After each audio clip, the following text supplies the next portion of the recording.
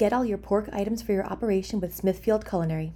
Choose from Smithfield's Smoke and Fast products and add barbecue to your menu without adding a pitmaster to your payroll. Or browse our margarita offerings, encompassing everything from pepperoni and pizza toppings to a variety of authentic, specialty Italian meats. Finally, serve what you love with Smithfield, including everything from bacon to deli meats and much more. For the products and solutions to keep running strong, visit smithfieldculinary.com. All right, guys, welcome to a new week. How you doing? Great. I feel pretty good. It's actually like the end of my week. It is Thursday afternoon. I am going on vacation tomorrow, so I feel great, honestly.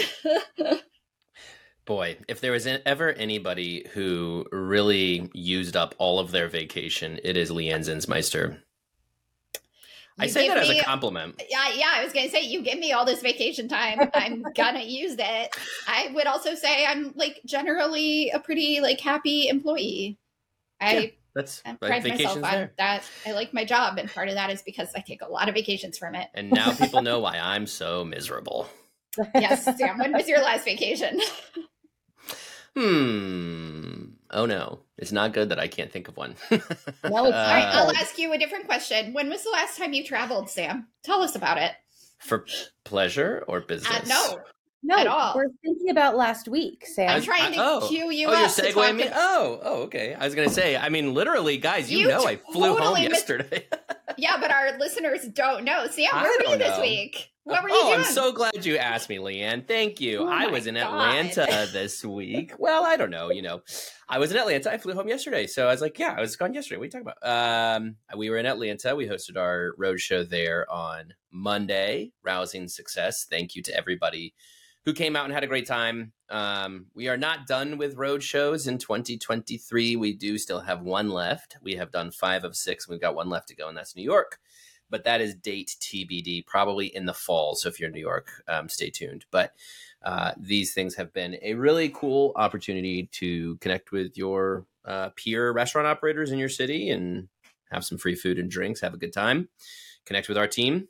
And that's what we did this week. So, and this is something for anybody else who is a Takeaway subscriber. And if you're not, go subscribe to my podcast Takeaway.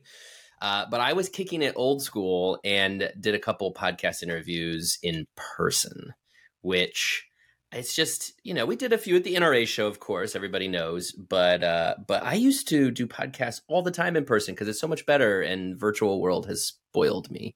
So I'm getting back to it. More in-person podcasts.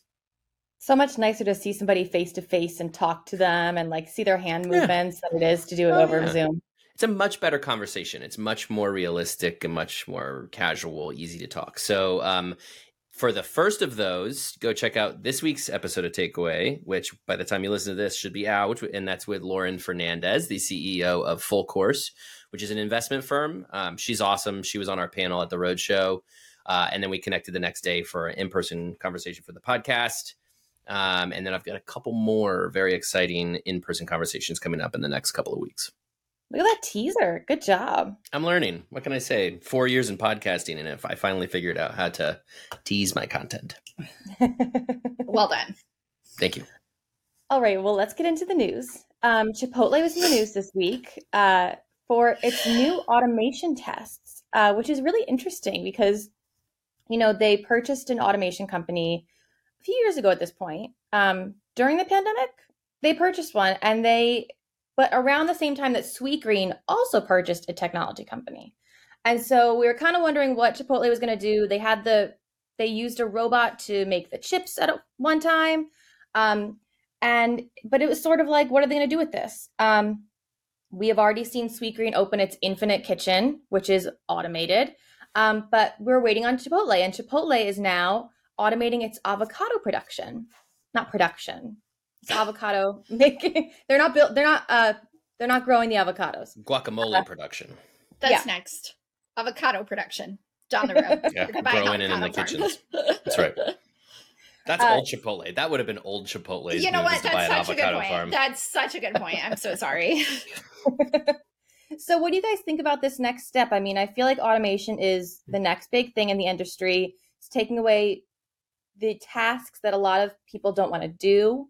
I think that's kind of where the restaurant industry is going in terms of this automation, is it's taking the tasks that people don't want to do. Mm-hmm. So they're free to do other things rather than completely replacing workers. But what do you guys think?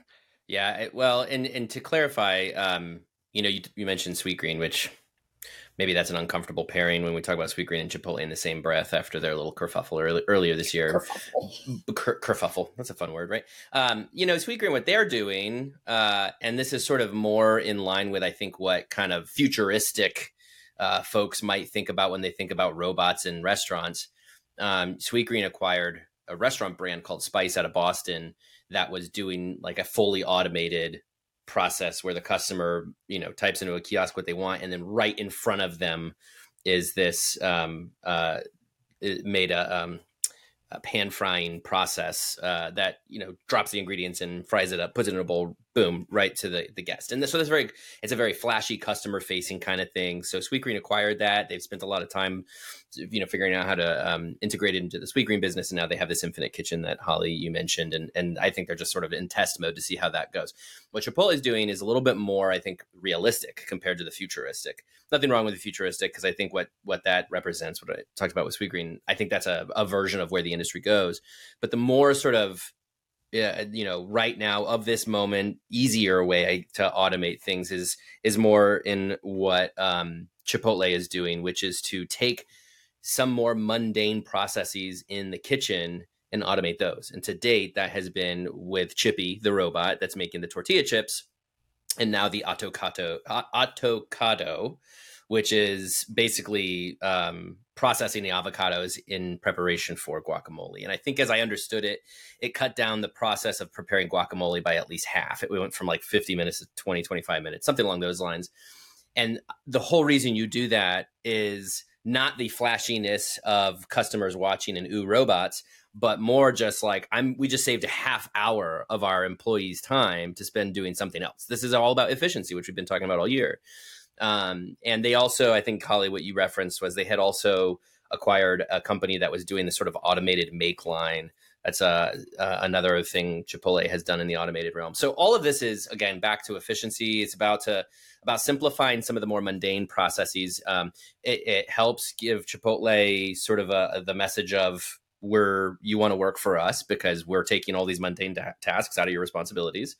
If they keep paying paying employees the same amount, but cutting back on their tasks, that's more attractive. And then, of course, it's just, you can become a more profitable, efficient business by doing some of the things. Caveat that to say Chipotle can afford these companies, right? I mean, Chipotle, is of the size that they can say, we're going to drop, I think it was 50 million or something on this Vibu. I think I got that right. Vibu company. And not everybody could do that. Totally. And just to clarify, the $50 million is in their like venture fund that Chipotle started for this very purpose. That's right. That was a total fund, not just a couple of years ago. I believe $50 million is the total venture fund that in this Cultivate Next, which is a venture fund that Chipotle started a year and a half to 2 years ago.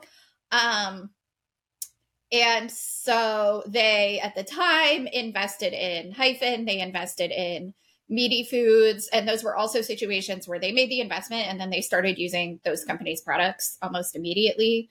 They upgraded their make lines in some restaurants, things like that.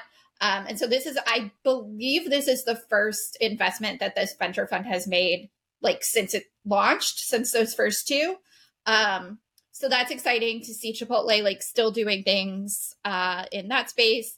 I think it's, great that they invest in these companies whose products they are using in their stores. I think it's kind of a win-win situation for everybody. It seems like a smart way to do it.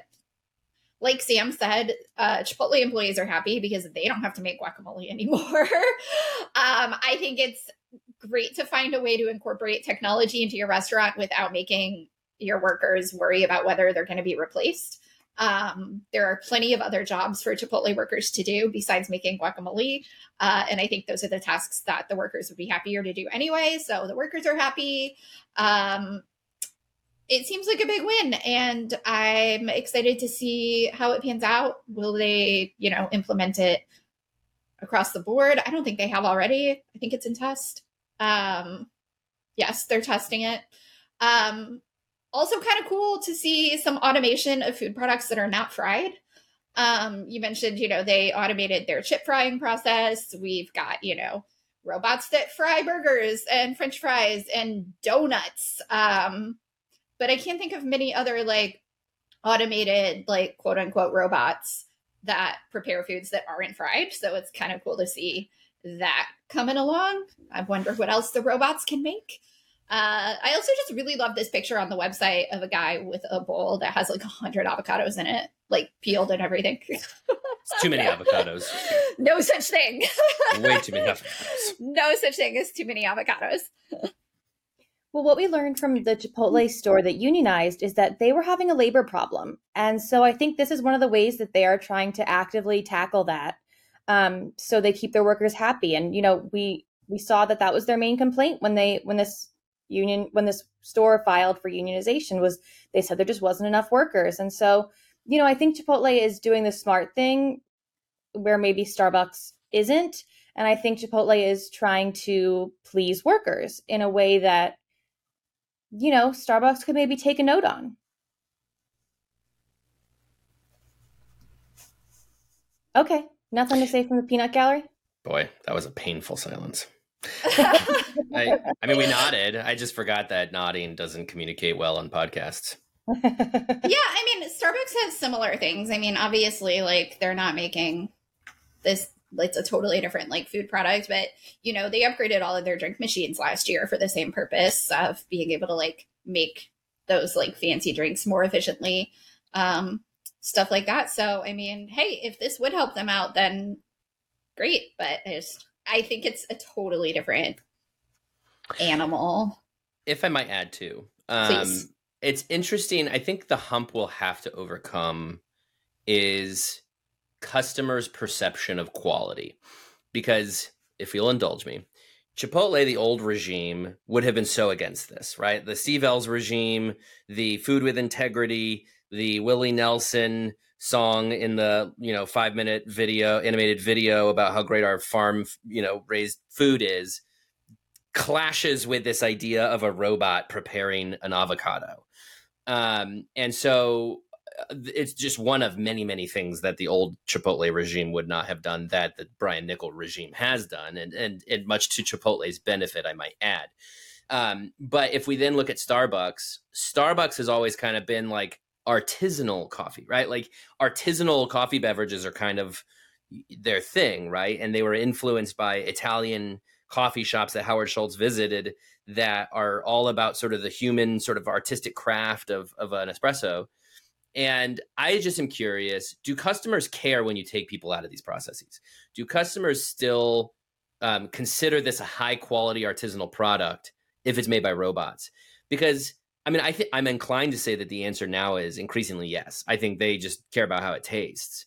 But I just think this is all fairly new, because 5, 6, 7 years ago, a lot of restaurants would have said, oh, no, like our artisanal product must be hand sliced, and, humans must do this. It is artisanal, because otherwise they would have run into sort of a branding and messaging issue.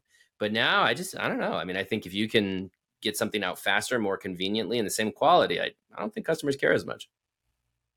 Well, look, Subway's doing the opposite. They are trying to look more artisanal with their new meat slicers. Like, they're going in a little bit of the opposite direction, because I think they felt they were too similar and regimented. And I find it interesting how the industry is kind of changing to different customer needs, because all customers don't need the same thing. I think there can be a lot of differences between like segments too. Like the Subway customer is not the same as the Chipotle customer. I mean, like the same person might go, but you're looking for different things at each place. And I think Subway got to a point where like all of the sandwich competitors were doing freshly sliced meats. And so Subway said, oh shoot, like we're hearing from our consumers that they don't come here anymore because they can go down the street and get, what they perceive to be a fresher product. Whereas at Chipotle, a customer might just want to get in and out quickly. They might perceive, I think Chipotle customers perceive Chipotle as being like a fresh product anyway. I don't know. There are so many things that go into it, but it is fascinating to watch different restaurant companies respond to different consumer needs and prioritize them differently. Okay, well, that kind of brings us to the McCafé story, because I feel like they are prioritizing things that they maybe don't think are popular, though according to the internet, some things are very popular that they're getting rid of. So McDonald's is eliminating its McCafé bakery line. It's only 3 items, so it's not like it's their whole shebang. But they are getting rid of them. Customers are saying things online, but from what Joanna Fantozzi reported, they're kind of talking more about some other items that have been discontinued from the menu more than they're talking about these items. So that could be a whole Taco Bell situation for them where they are forced to bring back an item of food, but we'll get into that in a little bit. So they're getting rid of their whole McCafé bakery line. But I find this interesting because they are the leader in the breakfast segment. You'd think that they would be able to support these items. So what do you guys think? Yeah, I'm not sure what their reasoning is for getting rid of these, but I think it must have been a long time coming because McDonald's started working with Krispy Kreme months ago. Started serving some Krispy Kreme donuts in restaurants, and that feels like they were getting ready for this. You know what I mean? Like they were outsourcing general breakfast pastry, seeing how that worked so that they could cut it themselves. Again, I don't know what their reasoning is. It's interesting. They're also still adding menu items. They're testing out some sort of dessert product that's popular in Malaysia, in their Malaysia stores. Thinking about bringing it over to the US. So it might just be a matter of trying to clear out the menu to make room for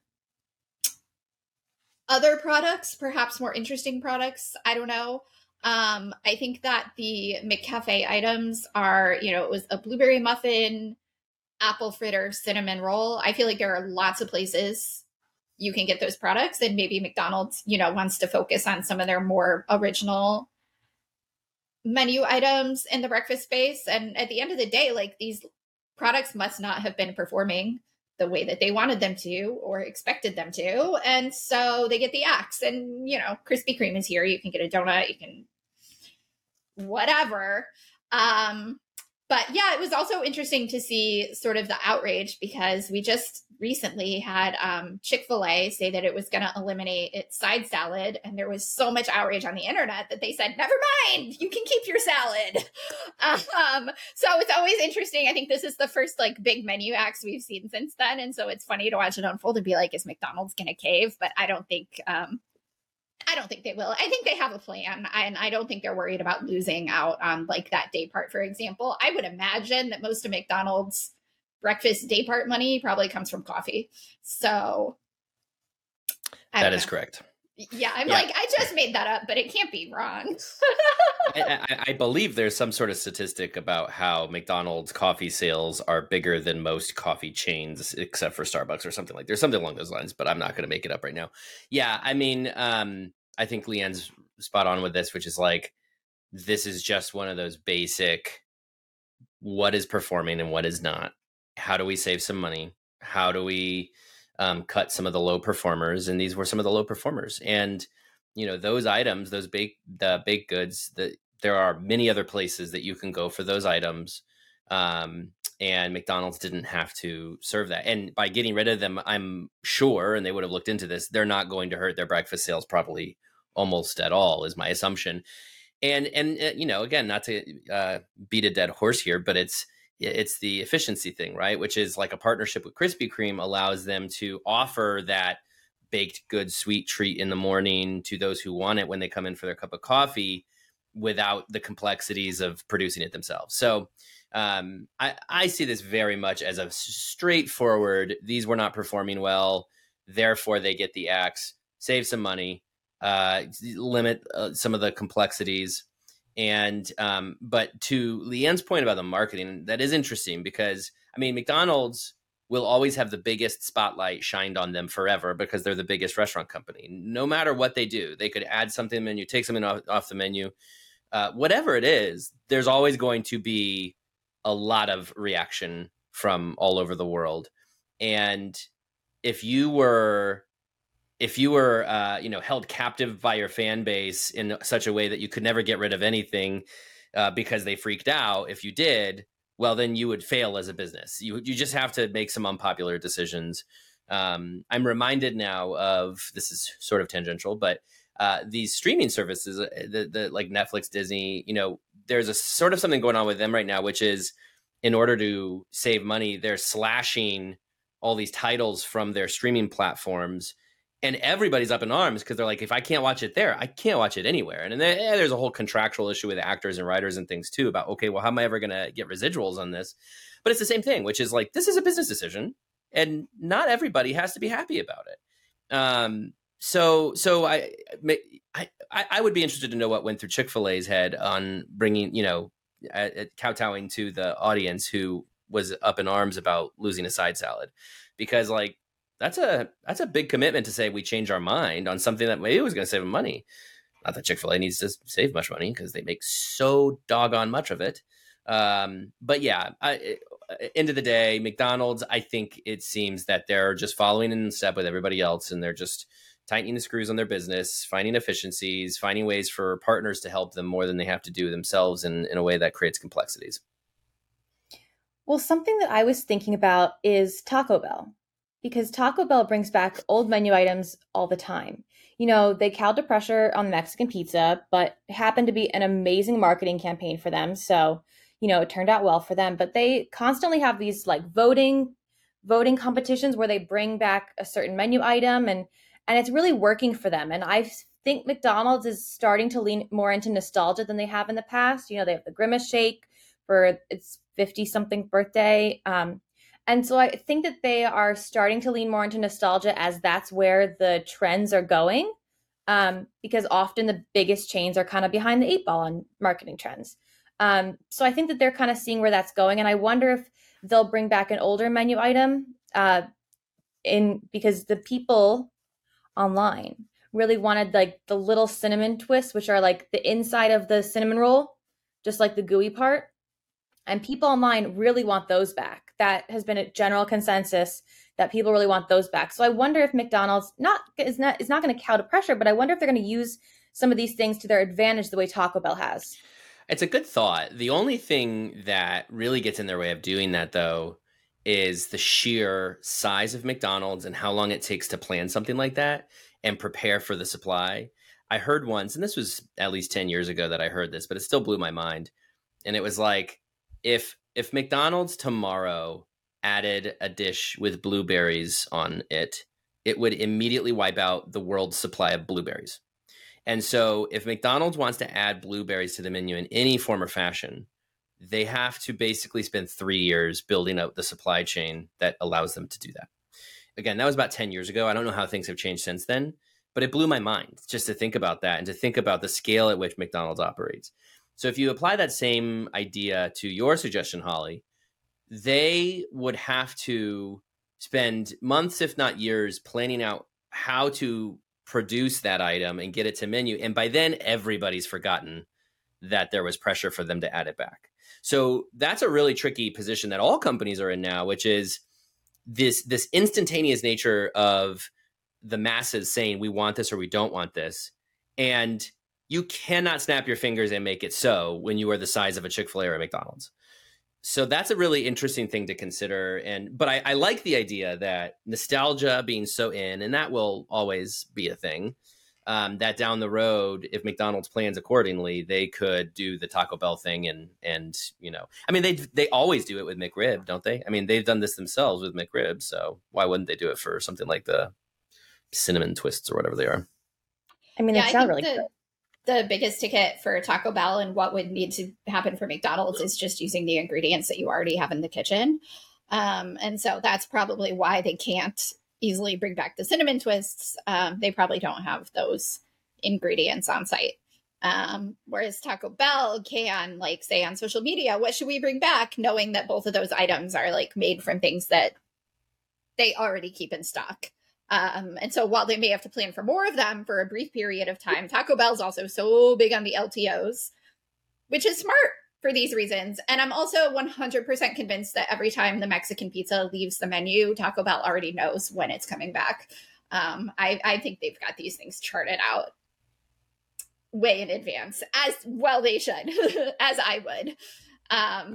So yeah, and it's a different audience too, though. Like McDonald's primary audience, I don't think is as big on the, jump on Instagram and vote for your favorite McDonald's thing. I know there are like millions of people who would do that for McDonald's, but I think Taco Bell's like primary consumer is that person, that Gen Z young millennial who's always on their phone. So I don't know, lots of potential there.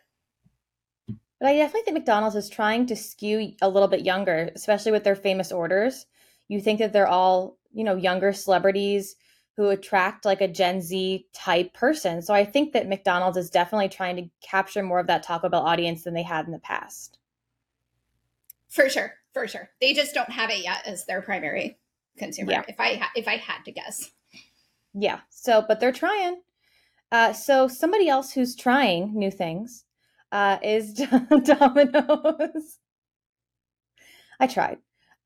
So Domino's, the long-standing delivery company, has caved and is now using a third-party aggregator for their deliveries. They are, however, only using it, as they say, quote, to expand their reach to new consumers who might not be aware of Domino's, which is bizarre because how are you not aware of Domino's? But they're trying to reach new consumers who maybe don't go on the Domino's app or their website through Uber Eats. But the Domino's delivery drivers, which have experienced a big labor shortage, are still going to be driving the orders to the house. So they're just using Uber Eats as this way to expand their reach to new customers, but the Domino's delivery drivers are still driving the orders. So you still get the uniformed Domino's driver that they're known for showing up at your door with the pizza. But they claim it has nothing to do with labor. I'm sure you guys have differing opinions on that. So what's up? Well, it's like dipping their toe in the water, right? Because they're going to the third party, but mostly to take advantage of the marketplace, not the drivers. And the bigger revelation would be if they were going to the third party for the drivers, because that's really what Domino's prides itself on, that it has its own fleet of drivers, it owns its delivery business and has for 40 years. So when I saw the news this morning, I was pretty shocked, or yesterday, whenever that was, I was pretty shocked. But then as I dug into it, I'm like, okay, they're sort of doing it. This is more a marketing move than anything. This is putting Domino's into the consideration set of those customers who are just using Uber Eats to make their decisions, which who knows how big that audience is. I mean, Holly, to your point, like everybody knows of Domino's, but if for some reason you exclusively use Uber Eats to make your dining decisions, well, in the past, Domino's wasn't a part of those decisions because it wasn't on there. So you just didn't see it. It's getting digital real estate. That's what this is all about. However, I'm sure this is let's see how it goes, and down the road, maybe we'll start tapping into the drivers too, because Domino's has really struggled with that part of things, as we know. The labor crunch has hurt them very badly because it has been very hard for them to find drivers, which is, again, their pride and joy. So I'll be fascinated to see if we don't hear from 6 months, a year from now, Domino's has gone full hog into the third party delivery. Now, to their benefit, labor seems to be softening. Inflation, we just found out, is cooling. We are the powers that be are optimistic that we're not going to go into a recession after all, and that could mean that labor generally loosens up, and Domino's is able to fix their driver shortage without going to the third party. But I think this is their insurance policy, if I were to guess. Yeah, and in terms of people not having heard of Domino's, like, I agree. How do you not? My first thought was, when I was a kid, if you wanted pizza, you had to pick up the phone and call Domino's, Papa John's, basically Domino's or Papa John's, and tell them what you wanted and give them your address, and they would bring it to your house like that. And so it makes me wonder if people, older Gen Zs, millennials, think of Domino's and think, oh, I would have to call Domino's on the phone. There's such a like aversion to the phone among people my age. I almost said young adults, but people my age. That's a same, by the way. That's a hard same right here. I don't like talking on the phone. No, I don't love talking on the phone either. People our age order food on their phone, like on the apps. That's just how you do things. So you might think, oh man, I want some Domino's, but like, I don't want to call somebody on the phone. And so I'm just going to open up Uber Eats or whatever and order from someone who's on there, not knowing that like, obviously the people in this room know that you can order pizza on the Domino's app. You can order pizza on the Domino's website, but we know so much about this industry. I don't know if that's common knowledge or if it would occur to people to check and see, or if they would just say, oh, they're not on the delivery app that I prefer, but this other pizza place is, whether it's Papa John's or a local place or a Pizza Hut. And so they just order from the one that's right in front of them. And so I wonder if it's more of that, of Domino's being like, oh, people just aren't thinking of us because they don't know. And because it was, such a part of the culture to, I can remember picking up the phone and calling and ordering a pizza and giving the guy $20 and so I just wonder if people haven't kept up with that. I know, but in the 90s, it was, the height of technology. You couldn't just call up any restaurant and have them bring you food. I'm not proud of this. But literally, Friday night, pizza night in my household, of course, because I'm an American. And, we're usually making that decision about 4:30, and I'm trying to wrap up my week. And I'm not proud of this, but there is a pizza place near my house that I've been meaning to try, and they do not have online ordering. And I have yet to try them because at 4:30 on Friday, when I'm trying to wrap up work and I had to put in a pizza order, it's a heck of a lot easier to go to Marco's or Papa John's or Domino's or whoever. I can go boop, boop, boop, decision made, done. So if I don't know, that's a lesson for everybody. If you haven't gotten online ordering by now, you are missing out. Missing out on Sam's business, on my business in particular, which should count to something, right? Come on. You would think. But what I find so interesting is the labor element. They've really been struggling on labor, and they had that whole Carry Out Heroes campaign where they're trying to get people to come in and carry out their food and decrease the use of their drivers, but they are still using their drivers for this. And I think Sam's right that they're going to go whole hog in it very soon.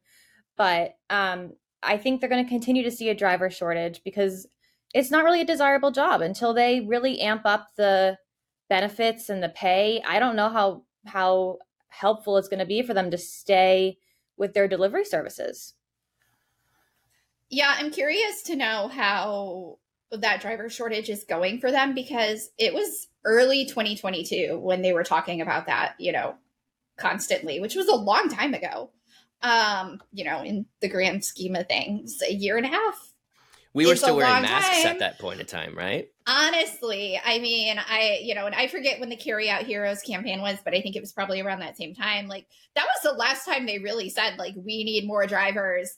And while I'm sure that's still true, I also can't help but feel like it must have gotten better to some extent because they just, like, haven't been drilling at home as much in earnings calls and whatnot. I'll be curious to see. I don't know how these things work on the back end, but, like, maybe using Uber Eats will be a better experience somehow for their drivers, and they can bring more in that way. I don't know. Yeah, I wouldn't be surprised if 6 months from now we're hearing, oh, Domino's is, using Uber Eats drivers now too, or like, and I think they have an exclusive contract through the end of next year, but I wouldn't be surprised if in January 2025 we hear Domino's is on all the third-party apps.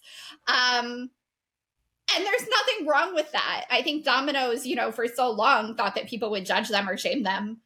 But like, you got to do what you got to do. And like, we like are kind of poking fun because they, even in 2022, they were saying we have no drivers, but we'll never get on the third party apps and whatever. And it's like, yeah, it's easy to like poke fun at this decision, but there's no shame in doing what you got to do to keep up your business. And, those pizza wars are close, Papa John's is pulling ahead in some places, and Sam mentioned Marco's. They're right on the top 3's heels. So there's, a lot to think about. And I don't think there's any shame in using third-party delivery. I hope it works for them. I mean, I hope everything works for everyone. Wow, Holly just wants everyone to be happy. Let's all sing Kumbaya, man. You know what? I could be positive at times. That's good. Rarely, Positivity but is a plus. All right. So, Sam, do you want to tell us a little bit about your interview for today? You and Mark Brandau talked about the top 500. We did our indeed. Very lovely report. Do you want to give the listeners just like a little sneak peek? I'd be happy to. Yes. Last week. Last week.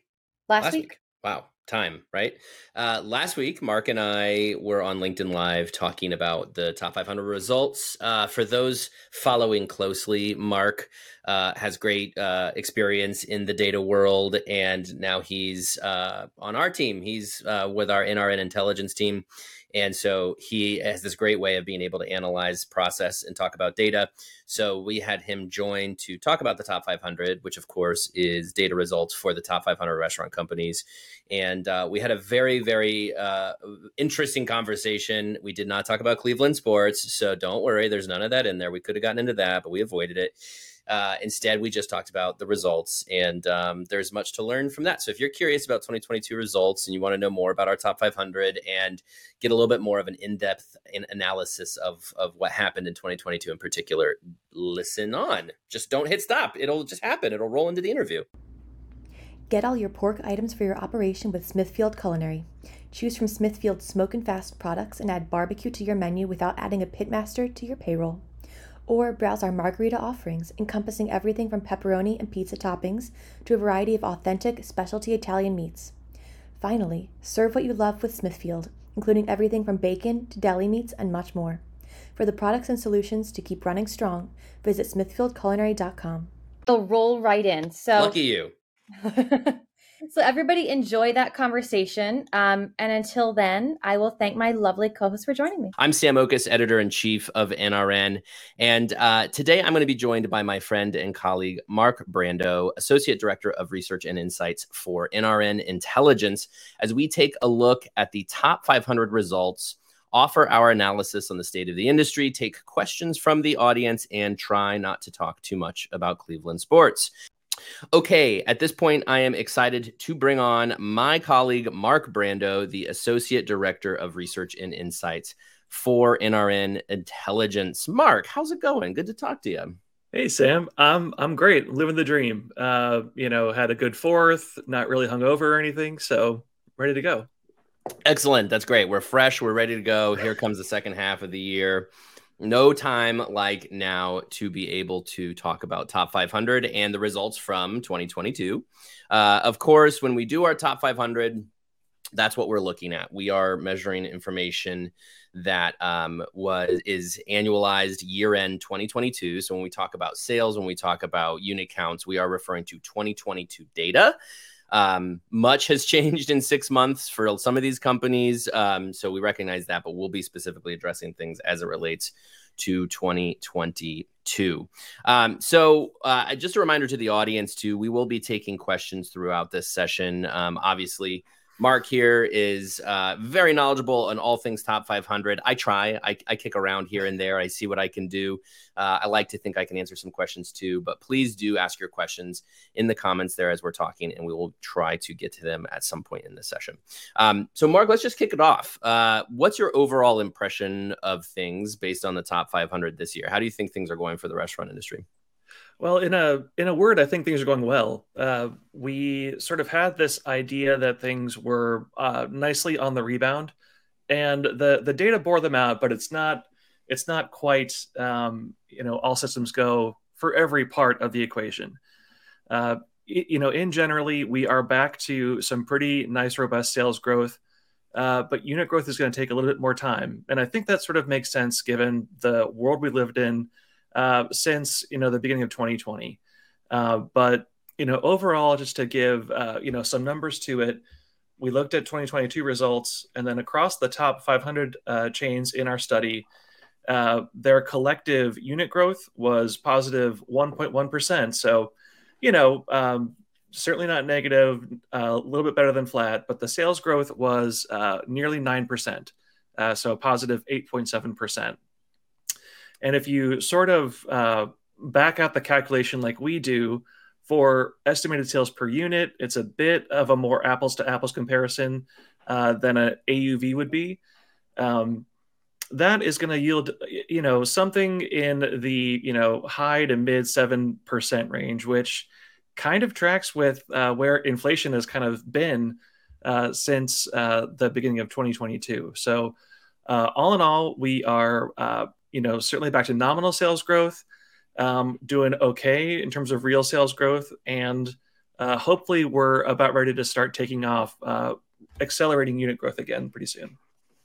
Yeah, I agree all with that. It's one thing I think just broadly it's nice to see is none of these wacky numbers. The past 2 years with the top 500, you saw these like sharp 50% rise or fall, of course, depending on which year it was and which brand it was. This year, you saw a lot more just very standard kind of growth, or for some brands, not growth. But I think to your point, one number that really popped to me was 91% of the 500 brands had sales growth. Mm-hmm. That's 456 of the 500 had sales growth. Mm-hmm. But if you count for inflation, it was something like only less than 2/3 actually had sales growth, something along those lines. So that's, I think, a good indicator of what's going on with the industry as it relates to inflation. Well, in both of those measures, I think, to me anyway, that indicates that consumer demand for dining out has been pretty resilient. We are, so we're past the scariest parts of what the pandemic meant. And for the past, I would say, year and a half, we have been dealing with these after effects of very, very high inflation. And then on the operator side, people are really concerned about a labor shortage. I think that by now, a lot of the supply chain disruption has mostly been worked through.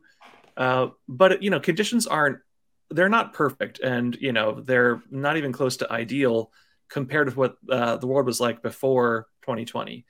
But still, with all of the, inflation that is in the economy and all of the menu price increases that consumers have seen because of that, they still, I think, are willing to spend on dining out, which is a really great sign for the industry, especially, hopefully, if a lot of those macroeconomic numbers abate over the next, call it 6 to 18 months. Mm-hmm. Yeah, and one thing too that go ahead. If I could just add one more thing, I think what was really heartening to see, it looked like a lot of different dining out occasions. There was broad recovery among all of them. I think from really high dollar experiences like a fine dining occasion, we saw fine dining brands do incredibly well. Among the most sales growth was recorded by brands like Ocean Prime, very, very fine dining restaurant. We saw a lot of strength in the upscale casual segment of full service, all the way down to, in quick service. I think that LSR coffee and dessert occasions, those are, smaller dollar indulgences. But, I think it's a good sign if those sorts of brands built around that kind of occasion are really taking off, and they are. And then what I think is kind of in sort of a middle class of these industry occasions, you look at limited service salad and healthful chains, limited service chicken chains. They certainly have strength at lunch, but they're doing well, I think, going into different day parts, and have been able to really grow. So kind of across all these different need states that consumers have, I think it's safe to say that they're kind of all back. It's not just like the worries that we had about, oh my gosh, when is commuting going to come back, or what happened to my downtown lunch crowd. Those are all still kind of under pressure, but we're not so worried that they're never coming back. I mean, even entertainment is really coming back strong. Yeah, I think you're absolutely right. One of the sort of telling points, I think you mentioned it, but just the rebound of full service upscale, especially fine dining, upscale casual, to see the rebound of some of those brands. And that you did see some pretty strong, there were some 40-50% increases, especially when it came to the estimated sales per unit. That's where I think you can clearly see that resilience among the customer set, that people want to get back. Because if they're going back out into the upscale restaurants, that means the demand is there for them to get out there. So you mentioned the categories. Let's get into the categories, because I think that's where you see a lot of the nuance of what's going on in the restaurant industry today, and a little bit of a good predictor of where things are going. So just talking about, we measure 16 categories, which are pretty much all the standards that you would expect. What were some of the standout stories from when you look at the data in the categories? Which categories in particular impress you? I know you mentioned a couple already, but if you want to dig a little deeper on some of these categories that are especially impressing you. I'd love to. So where I started with this question was I went back and I looked at some of the other numbers that were provided to us by Data Central. And so when they were looking at unit growth in 2022 compared with 2019, so obviously every segment had, unit declines and sales declines in 2020. And then they were looking at, okay, so of all those segments, which ones have kind of, rebounded and what they sort of described as boomerang back? Pretty much almost all of our segments are kind of back to, unit growth and approaching their 2019 unit count levels. But the exception, there are only 3 exceptions, and that's limited service sandwich. A lot of that is driven by Subway. It's the biggest location. It's the biggest chain by location in the country in the segment. They're still in a decline. They're being offset by growth stories like Jersey Mike's or Charlie's, but they sort of are weighing that category down a little bit. FSR mid-scale is still, I think, struggling. A lot of that has to do with where those chains are concentrated. They're a little bit more exurban and rural. And so, those locations are under a little bit more pressure. And then limited service bakery cafe is one that is still just kind of struggling to, reinvent itself for the way things are right now. Like any segment, it has its growth stories. They have Paris Baguette. It's what I'm looking at pretty closely, but then they're weighed down by some that are struggling, like Corner Bakery, Au Bon Pain. By the way, bonus points for saying it in the Parisian fashion. I'm erudite. What do you want? All right. So, but when we talk about standout segments, it kind of every year that I've done a study like this, whether here or at Data Central, it has kind of always started with limited service, health focused restaurants. They started out, a lot of them were kind of salad focused and smoothie focused, but the whole category, it's pretty exciting because they've really diversified into healthful bowls, juices. There's a lot of culinary innovation across that segment, and it's the one that's doing the best as a segment. So in 2022, that had the best unit growth of any segment, almost 7% unit growth collectively. And then it also had sales growth of more than 17%. So really, it's kind of on fire. That's one that has a big kind of duopoly at the top of Smoothie King and Tropical Smoothie Cafe. Those are both more than 1,000 units across the country. They're still growing. They're still getting a lot of franchisee interest. And they're really driving the category. But, there are all sorts of really great growth stories in it too. The fastest growing chain that we saw this past year is in that segment, and that is Dig. Used to be known as Dig In. Now it's just Dig, and that's more of a healthful bowl concept, not just salads.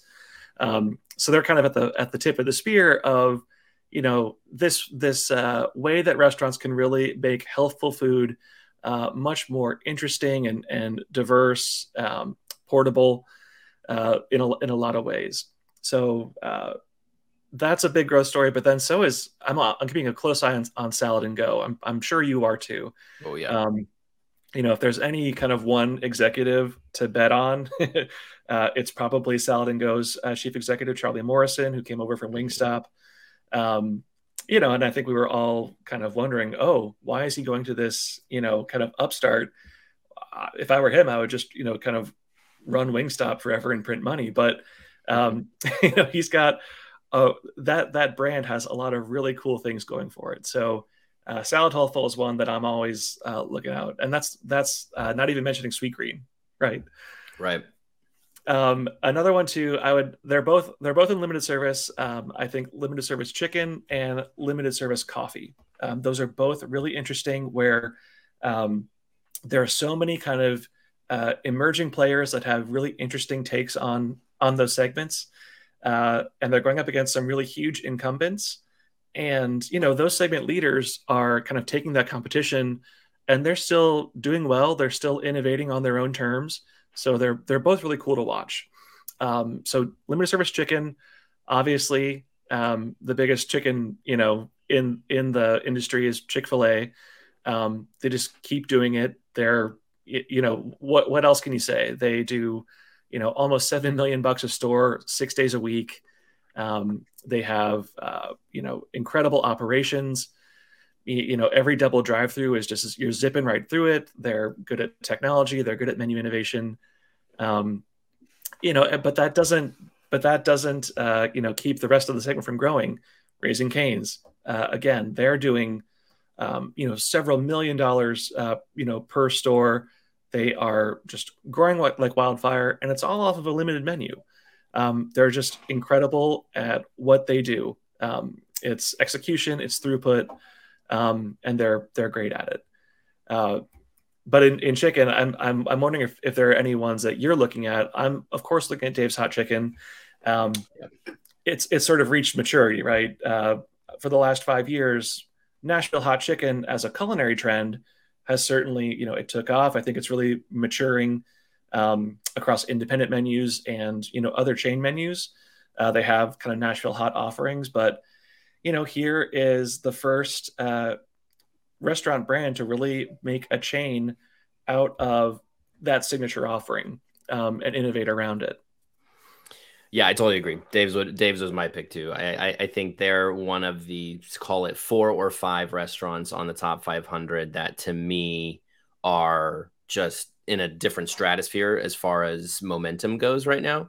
Sure. For me, it's Dave's, it's Crumble, it's Salad and Go, going back to what you're talking about. Dig is really interesting. You brought up Dig. Dig's really interesting because I think they're also very emblematic of the rebound story going on right now, because Dig, a lot of their growth was actually reopenings of several restaurants that were closed for a long time. So that's right. Really interesting too, because they reopened several stores and opened some new stores as well. But to your point, demonstrate the demand for more healthful dishes, and they're pushing into suburbs, and so demonstrating that demand. But yeah, chicken, interesting. A couple of things I find really, really fascinating if you break down these segments. The first thing I would throw out there is that 3 of the top 5 segments by sales growth are full service. Mm-hmm. So that's a really interesting point, because going back to this idea of full services rebound, you have full service regional / global, full service seafood and steak, and full service sports bar. Those are 3 categories that by sales growth, they are all doing over, by my count, looks like over 13% each, 13, 14, 15% in that range, each of those as far as sales growth. Mm-hmm. So that's particularly noteworthy just because, again, I think a lot of momentum on the full service side of things.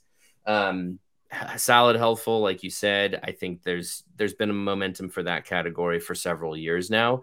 But we're seeing, I think, maybe some it's taken root, it's legitimately growing, I think, becoming an actually a strong contender year in, year out, as far as the segments go. And the last thing I'll throw at you, actually, I'll throw 2 more things at you. First is coffee. You brought up coffee. I think that's really interesting because you're seeing a diversification of the brands in these spaces. And going back to your point on chicken, you see, Chick-fil-A does not own that market. You see the diversification of the brands, Raising Cane's, Dave's, BBQ Chicken, some others that are coming up in that space. Yeah. But I think you especially see that in coffee now, because you see Dutch Bros is the 3rd largest coffee chain today, which If you had said that sentence 3 years ago, I would have said, "Who's Dutch Bros?" Exactly. I'm as an East Coaster, I'm just not. They've not been in front of me as much, but now they're just like incredible growth. Yeah, I've still never been because I don't get west of the Mississippi very often, right? Yeah, they're coming. They're coming for us, Mark. We're gonna get our Dutch Bros before too long. So if you're watching Dutch Bros, Chicago and Ohio, we're waiting for you. Absolutely, bring it on. And you know what's interesting about Dutch Brothers? They're totally built for the moment right now, right? They're a drive-through focused coffee chain at a time when, you know, in this segment, you know, convenience and accessibility are, you know, they're more important than ever. This emphasis on, you know, the third place where you actually go to, you know, enjoy coffee on premise, it's not going away. You know, Starbucks was of course right to cultivate that over the last several decades. But where we are right now, the brands that are growing so much within coffee, and it's not just Dutch Brothers, but it's also Scooters, it's Ziggy's. These are you know, very small footprint coffee houses that are meant to be you know, built around the drive-through, built around throughput, often with a focus on technology to make that all happen. And they're really built for the moment right now. You know, and just like Chick-fil-A, you know, Starbucks is the biggest brand in this segment. They are taking all this competition and they are still doing pretty well. Starbucks ended the year, you know, just a little bit slightly negative on net store count as they were sort of right-sizing, you know, and probably taking the opportunity to get out of some real estate that didn't make sense anymore. But they still grew sales by double digits, I believe. And so, you know, they were just emblematic of a lot of these brands, not just in the top 10, but across the industry, that even if unit growth is not kind of back in the cards yet, sales growth definitely was. So, you know, really LSR Coffee was kind of a microcosm of the rest of the industry. Yeah, that's an interesting point. And to put a number on this, of the 16 categories, only 2 had unit count growth over 2% collectively. And that was LSR Salad Healthful and LSR Chicken, to your point. So that says a lot, I think, about just generally where growth is today. And that's its whole other can of worms we'll address maybe sometime on another LinkedIn Live, talking about the challenges for growth. But yeah, unit count growth, definitely harder to come by. And the last point I'll throw out, though, about the categories, I think this is just my hunch, but sort of related to what we were talking about with LSR Healthful becoming more of a legitimate category. If you look, and I'm just referencing my data over here, which is why I'm looking over this way.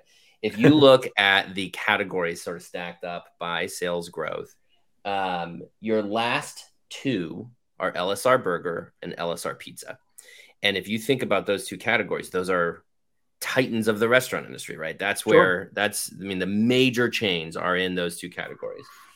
And then you see, you know, also further down the line are LSR Sandwich, to your point, LSR Mexican. The point I'm trying to bring up here is that when you see at the top, you're seeing Salad Healthful, Full Service Global, Full Service Seafood Steak, LSR Coffee. To me, it's a diversification of the restaurant industry, period. I just feel like what we're seeing is momentum for more options, more choices than what the restaurant industry has traditionally had. And that's obviously a great thing, but it just feels to me like the data really plays out that, you know, yes, pizza and burgers will be here forever. They are not going anywhere. But the momentum has really shifted to a lot of these other more diversified concepts that are coming up now. I totally agree. And you know, I think it's the restaurant industry is kind of showing consumers a different way to, you know, consume things that we're pretty familiar with. I mean, cookies, you know, the fact that crumble cookies is just essentially doubling in size at this moment is kind of incredible. You know, but they're able to do it. They are very, very good at leveraging their technology. Their unit economics are incredibly solid. They're picking the right markets. And so they're just sort of building on the strength of a well-executed concept built around something that we are familiar with. So I totally take your point that, we are branching out into Asian cuisines and healthful bowls. Seafood is really showing a lot of strength in terms of in full service. It's Cajun seafood concepts like, there is crab du jour, there's hook and reel. In limited service, we're seeing a lot of growth still from poke concepts. Right now, brands that are on a tear would be, Mo Betta's. Poke Brothers is still growing, Hawaiian Brothers. I think we can still build a pretty compelling growth story around cookies too. Always a compelling growth story around cookies.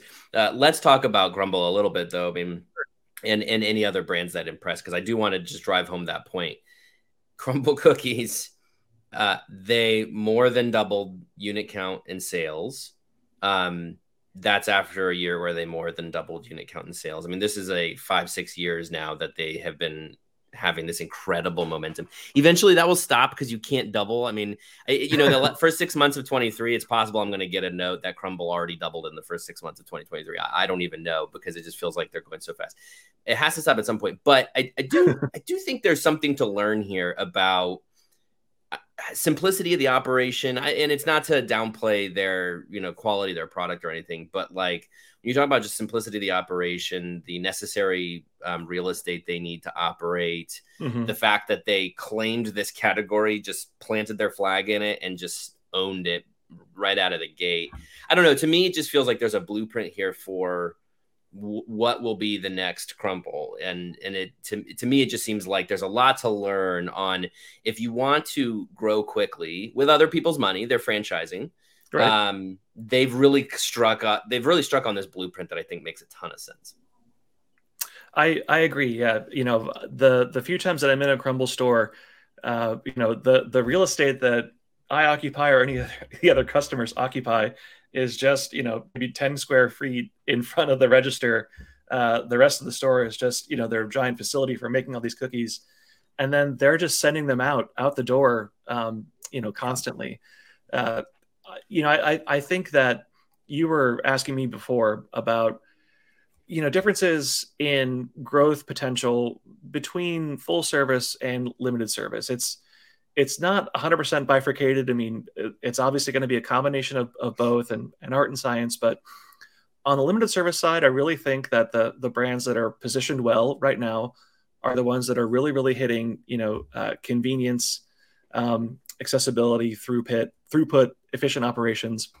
On the full service side, I think it's probably more of, rather than convenience, it's more about experience. That's long been kind of the dynamic between full service and quick service. We're not breaking new ground here, but it's really, I think, accelerating in the past, I would say 6 to 12 months, at least from what we're seeing of brands that are growing in this data. Yeah, I guess we would be remiss not to mention, talking about Salad and Go, while yes, part of their appeal is in this healthful category that's gaining momentum, they are a drive-through pickup only concept, small footprint. Right now they're prioritizing growth in Texas, Oklahoma, Arizona, Western states that seem to have infinite space for them to just boom into. So yeah, I mean, to your point, like there is a clear direction here for these convenience oriented concepts, and convenience, not just, can you make this product more conveniently served, but can you make a product that has not traditionally been conveniently served in the past, i.e. salads, can you put that in the package of a convenience oriented restaurant, like a burger concept, coffee too. So anyway, I think all of these are definite signs of what's to come for the future, and I think we'll see a lot more of that. Of course, we see generally restaurants trying to be more efficient. We've been talking about that all year, 2023 being the year of efficiency, and that is shrinking the footprint. That is doing more with less out of that footprint. And so now I think we just see that extending into salads. We see that extending into coffee. We see that extending into cookies. we all saw that coming, right? We were like, the cookie space is due for some innovation here. We got to do some more convenience orientation around that. But yes, those are the brands. You mentioned a couple other ones I wrote down. Jersey Mike's scooters. Those are a couple that, you know, were up there in like the top 5, I think, by unit count growth. And that was just very impressive. Scooters, one of those brands that maybe a lot of people don't know about too. That's actually a little bit more of an East Coast one. We have some of those here in Ohio, maybe there in Illinois as well. Not that I've seen. But they'll be there soon, right? Yeah. So this kind of growth. And Jersey Mike's, I just flagged, to your point about sandwich, Subway fell another 500 or so locations. Now we're speaking today on the day they announced their next phase of transformation. We expect to see, you know, some innovation from Subway. Part of that is reaction to Jersey Mike's, right? Because Subway is rolling out slicers. They're gonna fresh slice meat in front of you, and who's doing that? Jersey Mike's is doing that. So you see that the momentum from a company like a Jersey Mike's or a Firehouse Subs is making Subway pretty nervous, and so all around, I think just a great competition among some of the real stalwart categories, and at the end of the day, that encourages innovation. Yeah, well, and I think that Subway, I think, is in the midst of figuring some things out. You know, when they pivoted their menu more toward the signature series of, you know, because they built that brand on customization for so long. But then when they turned around and put these things up on the menu board, simplified the ordering process, I use that. I use that rather than just going down the make line at Subway. And I think that I've increased a lot of my traffic to Subway because of that. It's, you know, I'm one person, that's anecdata, but, you know, I think that there has been, to your point, a lot of very, very good innovation at making things efficient. You know, when you were talking about Salad and Go, one thing that stood out to me about Salad and Go is think about how much time they save you in their strategy of kind of making more day parts accessible and bundling them together. One of their stated strategies is they're open for breakfast, you know, starting at 6:30. They have a good coffee program and breakfast burritos. And they get people in the habit of buying 2 meals at once in the drive-thru on the way to work. You buy your breakfast burrito and you get your salad for lunch, which keeps, and you have both of those meals in one transaction, and away you go. I think that's brilliant. I think that kind of innovation is taking the place of other kinds of operational innovation that were born out of necessity and you know, response to the pandemic. I mean, isn't it funny that you and I have not once mentioned virtual brands yet, you know, or things like that? It's refreshing, quite honestly. Sure. Yeah.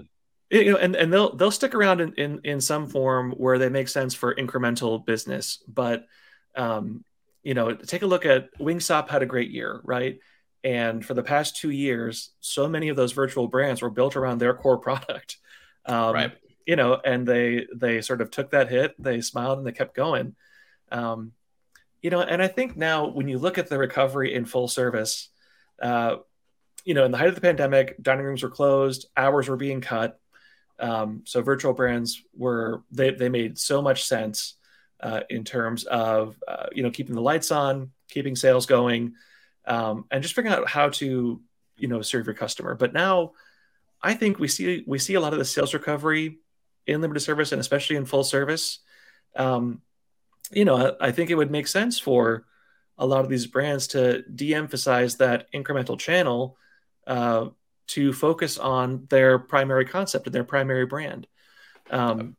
You know, and so we've seen that play out a little bit this year where, you know, some of the virtual brands, you know, conglomerates are, you know, they're making some moves toward that as well. So, yeah, I think that tactic will stick around, of course. It'll just need to evolve the way that we're all evolving. You know, customers are certainly using it differently. You know, the orders that I get when I'm driving DoorDash are changing too. So it's all been pretty interesting to watch. It's interesting you bring that up. Yeah, because another one I'm thinking of is Brinker and Chili's. I mean, that was one that, I mean, coming out of the gates in 2020, they were all on top of the virtual brand trend.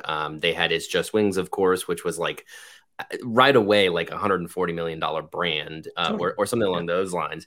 And they have since really reversed and have really doubled down on their core store prototype. Because another thing, they were doing the delivery carryout only units too. They were trying a lot of cool stuff, and then just recognized we need to do what we do best. And so they just have walked back some of those things. And yeah, to your point, I think virtual brands obviously will always have a role in the industry, but yes, the restaurants, certainly the top 500 representatives, and certainly the major chains are realizing we really need to focus on what we do best, keep doing that, because the demand is back and there is success to be found there. So yeah, if you have a secondary brand that you like a lot and are working on, you could probably try it in a brick and mortar and see how it goes. Like, you saw like the news about Mr. Beast kind of backing away from his virtual brand.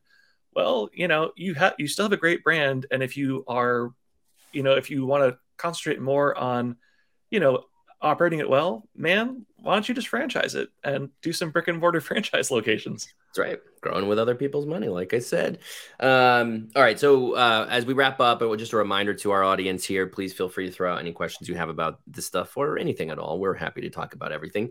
But I do want to ask about the top 10, just these brands at the top. We've touched on a few of them. Chick-fil-A, in my notes, I wrote CFAWTF because that's just kind of my attitude toward Chick-fil-A at all times. How do they keep doing it? I know how they keep doing it. They're just very excellent at what they do. Yeah. But when you look through the rest of the top 10, I think there's some interesting movement. I think, and if you broaden it out even to the top 20, I think one thing that's interesting is pizza. Domino's and Pizza Hut have kind of lost some ground.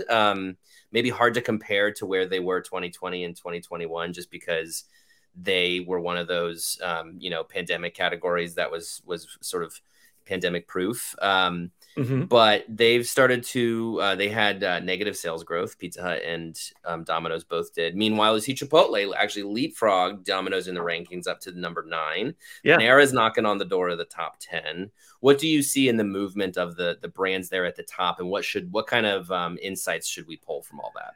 Well, brands that were pandemic proof are not post-pandemic proof, right? I think with Domino's, they're a very interesting case of how things have changed pretty quickly from depths of the pandemic to this moment that we're in right now. The limiting factor on Domino's, it's not their menu, and it's not that they've lost any of their lead in technology. It's labor.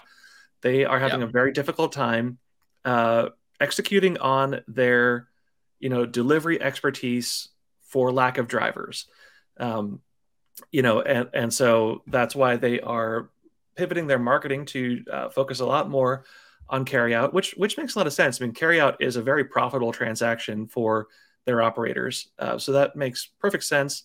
I think that the marketing play of giving carryout customers a tip, like that's great marketing. I think that's pretty clever. But I think that what they're struggling with is that'll be a headwind, I think, for the whole industry kind of going forward. If we want to get back to unit growth acceleration, great, but units need people to work in them. And so I think that so Domino's is a bit of a harbinger of what could hold the industry back a little bit. We all want to get back to the races now that consumers really feel that we are way past the COVID pandemic. But in the case of Domino's, that their menu revamp from more than 10 years ago now is still positioned very well. Their technology is great. It's just getting the people piece of it right. Other top 10 brands, I think we should probably talk about the number 1 brand by sales, which is McDonald's. I guess so. Yeah. If I can be a bit of a homer here, since they're just down the road. So I think McDonald's is an incredible proxy for what is happening kind of in the industry at large. Over the past, I would say 12 to 18 months, they've really exercised the pricing power that they have in the post-pandemic economy. Inflation was very, very high, and McDonald's was not shy about raising prices to meet that moment. And it didn't really hurt traffic. The last 3 quarters that they've reported, traffic has still been positive. So, that to me says that consumers, consumers can still handle a lot. I mean, we're all under a lot of pressure, outside of this job, right? Like we see, prices for housing, food, groceries, everything. It's totally out of hand, right? But consumers are still pretty resilient in the face of that. And McDonald's too, like they still, I think they've been smart about new menu news. And like their marketing has gone great. They've done so well with these, celebrity meals. That was just a really smart marketing strategy that worked great for them. And even now, like the latest extension of that campaign is with Grimace. And they've got some really wild stuff happening to them in terms of marketing, and they're just kind of letting it ride. I think that's smart. Like they're not trying to stop it. They're not trying to jump on it, in a real like kind of obvious hello kids way. They're just like sort of letting it happen, and it's to their benefit, I think. I've always said that about Taco Bell, right? Which is Taco Bell knows exactly who they are. They will never pretend to be anything other than who they are. And they always seem to thrive on that. McDonald's in the past decade is a great example of a brand that had moments of thinking it was something else, flirting with, high quality burgers as it wanted to compete with Five Guys, flirting with, salads, trying to compete with maybe Panera. And I think they've really realized we're McDonald's. People come here for a Big Mac and fries, a quarter pounder and fries. And so, you're to your point, the marketing is like this recognition that it's like, let's just own this. Let's be playful, irreverent. And that's clearly benefiting them. Even if some of the Grimace stuff on TikTok has been more negative. I don't even know how to describe what's going on with the Grimace thing right now. Yeah, like if somebody came into a meeting, it's like, I know, let's do this with the Grimace shake. Like that guy's getting fired. But but it's just sort of happening to them, and they're just sort of letting it be. Like they're kind of letting it play out. The biggest restaurant brands, controversy happens to them, every now and again. I don't know if this doesn't quite rise to controversies that have happened, to other big chains. It's just sort of weird. But they're just kind of letting it fly, which I think is and that to me, I think is good for the entire industry. Like this industry, even the biggest brands, oldest brands among it, are still relevant with Gen Z. Like, who saw that coming? But no one's saying no to that, right? Yeah, I mean, it's embracing the chaos of the TikTok generation, I think is a pretty good way to put it. And if you don't do that, you're missing out. We do have a comment here. It says says just like Dollar General or Dollar Tree do well in pre-recession or recession, so will McDonald's. I think that's another good point about, and that's a value orientation too, right? McDonald's recognizes its value orientation, the convenience we were talking about, and will continue to thrive on that. I do want to get to a question we had earlier in the session, but just to circle back on it. Is there a guesstimate on how much growth is coming from price increases versus customer counts? We touched on it just a bit, that a lot of it's coming from price increases and inflation. And we don't have the hard and fast data on customer traffic, but the impression I'm getting is broadly customer traffic is flat across the industry. And then, with some nuance, some companies reporting traffic being slightly up, some reporting it being slightly down. But that's a huge challenge right now, is getting customers in the door. It's stubbornly so. It was not the explosion of customers coming through your door everybody expected in a post-pandemic economy. What other thoughts you have on that, Mark, on just what needs to happen to get customers to come back? Yeah, I mean, some of that's going to be regional, right?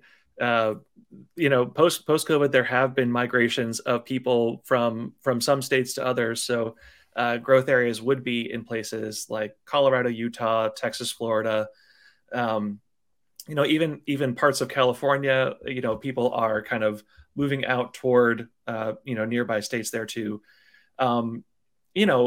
That's hard to predict. And over time, I think that will kind of even out. Usually I think that the new restaurants and new stores will kind of go to meet that demand where it's going. The person here who made the comment about how McDonald's does well during recessions, that's true. But I think that a lot of restaurant brands are being smart about not going all the way over into a value focus at the expense of everything else. I think that, that's the mistake that broadly the industry made in response to the 2008 recession. And I think that for the most part, a lot of brand leaders have been pretty smart about recognizing this is not exactly the same as that situation.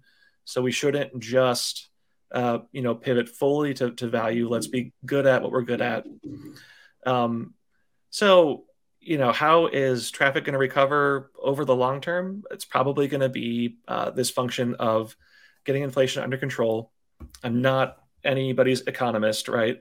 I failed stats in college, and here I am with this data job. But we seem to be threading the needle okay in terms of coming in for a soft landing. It could obviously change. We have an election coming up.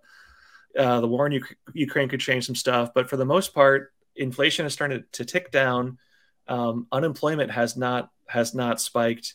Housing prices have not gone through the roof. No pun intended there. So we're sort of kind of coming in for normalizing. Prices will probably be higher for a while. We're sort of handling that.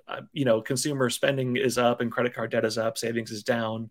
But that just sort of happens in times like these, and it's going to benefit the restaurant industry, it would appear.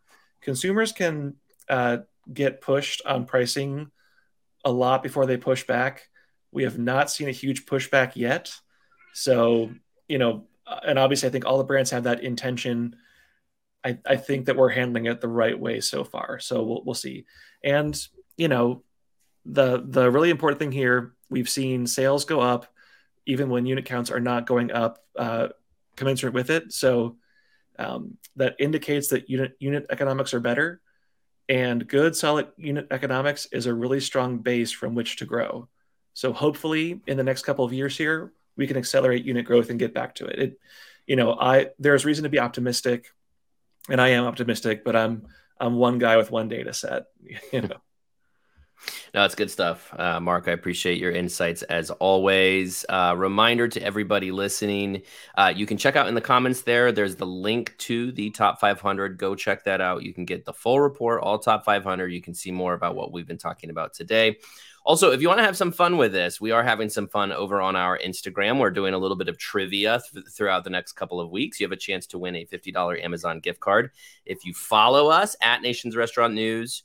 And if you answer trivia questions, you will be inserted into a drawing to win a $50 Amazon gift card, because we're generous. We like to have fun with it, right? This is our party trivia. This is some cool trivia, right? It's fun data. We got to do something with it. So we will buy your attention. That's right. All right, Mark, Brando, as always, thank you for your time.